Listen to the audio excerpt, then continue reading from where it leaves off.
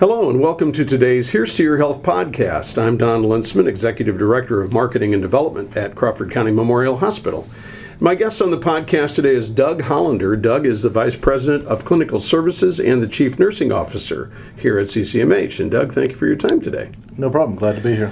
We're going to be talking today about National Nurses Week, which runs from May 6th through the 12th. And I think that for the most part, people, when you say the word nurse, have a general concept of what it is that you're talking about, but I think sometimes the definition maybe is a little different from one person to the next. So maybe the best thing for us to do is to talk, first of all, about what is nursing and what actually is it that nurses do.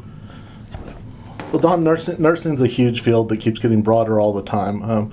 Nursing encompasses both autonomous and collaborative care of individuals of all ages, families, groups, community sectors. Both the sick and the well are encompassed in the nursing setting. It includes the promotion of health, the prevention of illness, the care of the ill, obviously, those in the hospital or those that need the home health, that type of thing, the disabled and the dying people as well.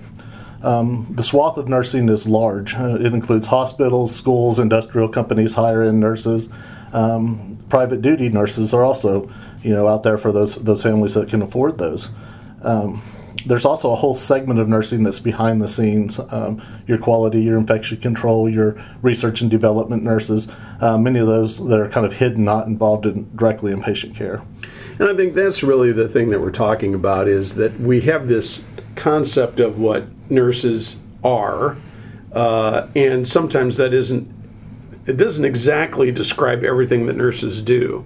And so the next question, obviously, is, a lot of people get their concept of nursing based off of what they see on TV shows. Mm-hmm. And so how does the media's portrayal of nursing help or harm its image? Well, it's kind of a mixed bag, Don. The last year with the COVID-19 outbreak, there's been a lot of nursing hype in the news. You've had the Salute to the Heroes campaigns, that type of thing, which has been a very positive spin on what nurses actually do, especially when situations like this arise. But like I said, it's a mixed bag. The last few years have promoted more of what nursing truly is. You look at the old shows such as MASH and things like that, the nursing care was pretty minimalized, focused more on the physician side of it. But it was really minimalized in the healthcare continuum. The problem with the shows about nursing arises that there also has to be an entertainment factor as well.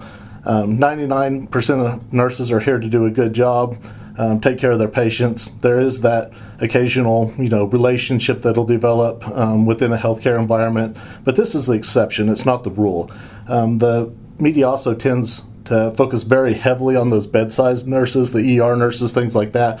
And these shows give very little credit to those nurses I was talking about that are behind the scenes, the compliance, education nurses, risk management nurses, leadership, research and development. It's almost solely focused on the bedside and, does an injustice to those nurses that are doing these other important jobs.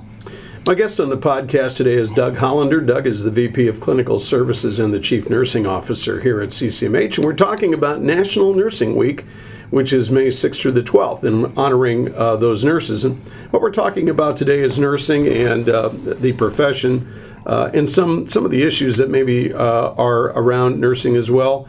One thing that is talked about a lot is the nursing shortage, and it's just not locally in Iowa, it's all across the country. Maybe you can talk for just a second, Doug, about why we have a nursing shortage and why it exists to the extent that it does. The nursing shortage is very real, and there's several factors that can contribute to it or that are contributing to it. It can be a high-stress, low-reward job on the mental side of the house. I mean, nurses' wages, stuff like that, continue to climb over the last few years. It's a pretty well-compensated career based on the amount of education that's involved in becoming a nurse. But burnout's a very common factor, and today's nurses tend to spend a lot less time at the bedside before moving into other areas than they did a few years ago. The last of the baby boomer population is moving into that retirement age, with the eldest of this generation moving into life phases where healthcare problems are much more likely to occur. This puts strain on the nursing resources with this population moving into that age group. Probably lastly, one of the issues is that the median age of nurses in the United States is 51. So when you're looking at a median age that high, that means there's a lot of nurses that are reaching that retirement age. And quite frankly, they're retiring out at a rate greater than what we're bringing new nurses into the field. So what are the challenges? What would you say are the challenges with nursing recruitment and retention? It depends on where you're at partially. This nursing market here in Denison has its own challenges just geographically. Nearly all hospitals in the United States are a nursing shortage. There's large hospitals out there I've worked for in the past that are sometimes hundreds of positions short on the nurses they need to run their facilities. And I'm talking about those big 600 to 1,000 bed hospitals that have that type of shortage. But that means they have that pull of those jobs that are taken away from these rural communities because people coming in, the younger generation tends to want to live in a more population-based area. Changes in rules and retirement plans have made it different and harder to retain nurses as well. Gone are the days when people had that pension plan. They've now got the 401k retirement plans that they can move their retirement with them. So people are a lot less likely to hold that job for 20 years. Those older plans, they're still out there, but they're rare to find anymore. Again, Crawford County Memorial Hospital also struggles with the geographic issues and that younger population base wanting to settle outside of the community. What we have to do here, and I think we're effectively moving that direction, is sell our work environment and our organizational culture. That's how we'll be able to recruit and retain nurses here. My guest on the podcast today is Doug Hollander. Doug is the Vice President of Clinical Services and the Chief Nursing Officer here at CCMH. And we're celebrating National Nursing Week, which is May 6th through the 12th. And we're talking today about nursing as a profession and how that affects our hospitals and clinics and the other organizations that are involved in nursing. And one of the things I think that's very interesting to me, Doug, obviously I'm an older gentleman now, not as young as I used to be for sure, but we always used to think about nursing as primarily a female profession. And I don't know if that started with Florence Nightingale out on the battlefield in the Civil War, kind of that a female angel that came down from heaven to comfort men who were injured in battle, so on and so forth, or if it's because in the past it wasn't a highly compensated position, and so therefore it was seen more as an add-on. It was a complementary job to whatever job a man would hold. But I think all those things are changing now, and I think we're seeing many more men enter the nursing field than we ever have in the past. Maybe you can spend a little bit of time talking about that. Yes, what the issues you were just talking about are correct. Historically, female role compensation until the last decade or so was subpar for what it should have been probably. But we're not the only profession that struggles with this. Several positions have kind of assigned gender roles to them. Nurses were thought of as female, teachers were thought of as female, and then you flip the coin and you've got, police officers. How many people say policemen instead of police officers, firemen instead of firefighters, and the military, is kind of a male-dominated role, at least mentally. There's still a lot of work to do in the United States when it comes to gender equality and equal pay for equal work. I think the mixture of different genders entering these fields that weren't commonplace, that had that cultural gender basis, not basis, is one of the quickest ways for us to get to that end goal of equal work for equal pay and that type of stuff. The males entering the nursing profession is still pretty low. It's about 10 to 15%, but that's a high rise from the 5% it was a few years ago. Work groups, in my opinion, are best when they have that mixture of not just genders, but races, even political leanings to some extent in the work group. It can lead to some of the best decisions because those work groups are able to come together and take into account many more considerations that a work group of cloned individuals, look-alike, act-alike individuals would not be able to come up with. How long does it take to become a nurse? What kind of training do you have to have? It varies a little bit. There's a few select diploma programs left in the United States scattered around. Those are very hard to find anymore. The most common method of becoming a nurse is either obtaining a 2 or 4 year degree in nursing science. Upon completion of that degree in your clinicals, you become eligible to take a test called the NCLEX, which is your licensing exam to become a nurse. Once you pass that, you're able to apply for individual state or compact licenses, which compacts cover more than one state you can work in.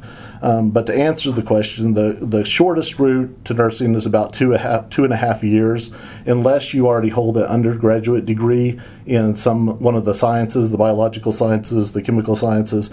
There are some bridge programs that you can go from that degree to a bachelor's in nursing in about a year. But to answer the question, it's about a 2.5 year to get that basic associate level education. My guest on the podcast today is Doug Hollander. Doug is the Vice President of Clinical Services and the Chief Nursing Officer here at CCMH, and we're talking about National Nurses Week, which is May 6th through the 12th.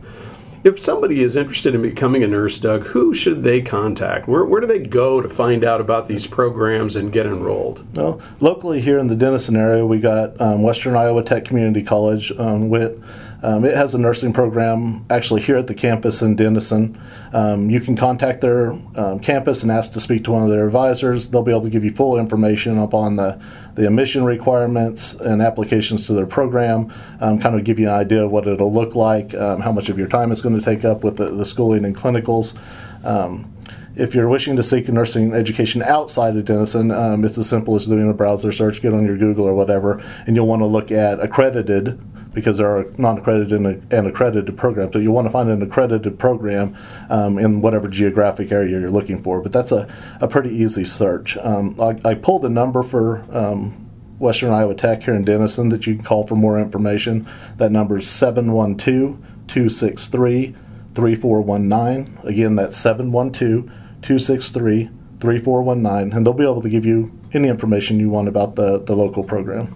And if a nurse is listening to the podcast today and he and or she is looking for a new or a different opportunity, and they would have an interest in working here at CCMH, because I believe we have several positions that are currently open for nursing staff, who is it that they would contact here to learn more about the opportunities? You have a couple of options. We do have several nursing positions open at this time, spread out across different areas of the hospital, our OB unit. I think we have some in our clinic up there.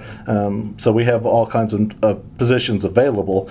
You can visit our website at www.ccmhia.com, and we have a job board there. You can apply for these positions and read a little bit about the requirements and job descriptions right there and apply directly from that job board. Additionally, you can call our Human Resources Department.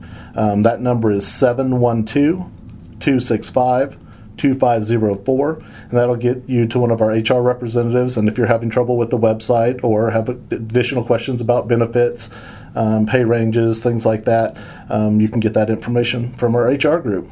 And that number again is 712-265-2504. That's correct. Doug, thank you for your time today. I appreciate it very much. No problem. Glad to be here.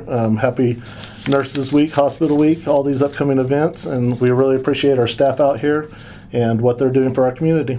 And I would agree. We have a great nursing staff. We have a great staff overall, but a wonderful nursing staff, and we really appreciate all of the efforts that they make on behalf of our patients and our community. My guest on the podcast today is Doug Hollander. Doug is the Vice President of Clinical Services and Chief Nursing Officer here at CCMH. And he and I would like to wish every nurse, wherever they might happen to be, a happy National Nurses Week this week, May 6th through the 12th. I'm Don Linsman, Executive Director of Marketing and Development at Crawford County Memorial Hospital. We care for life.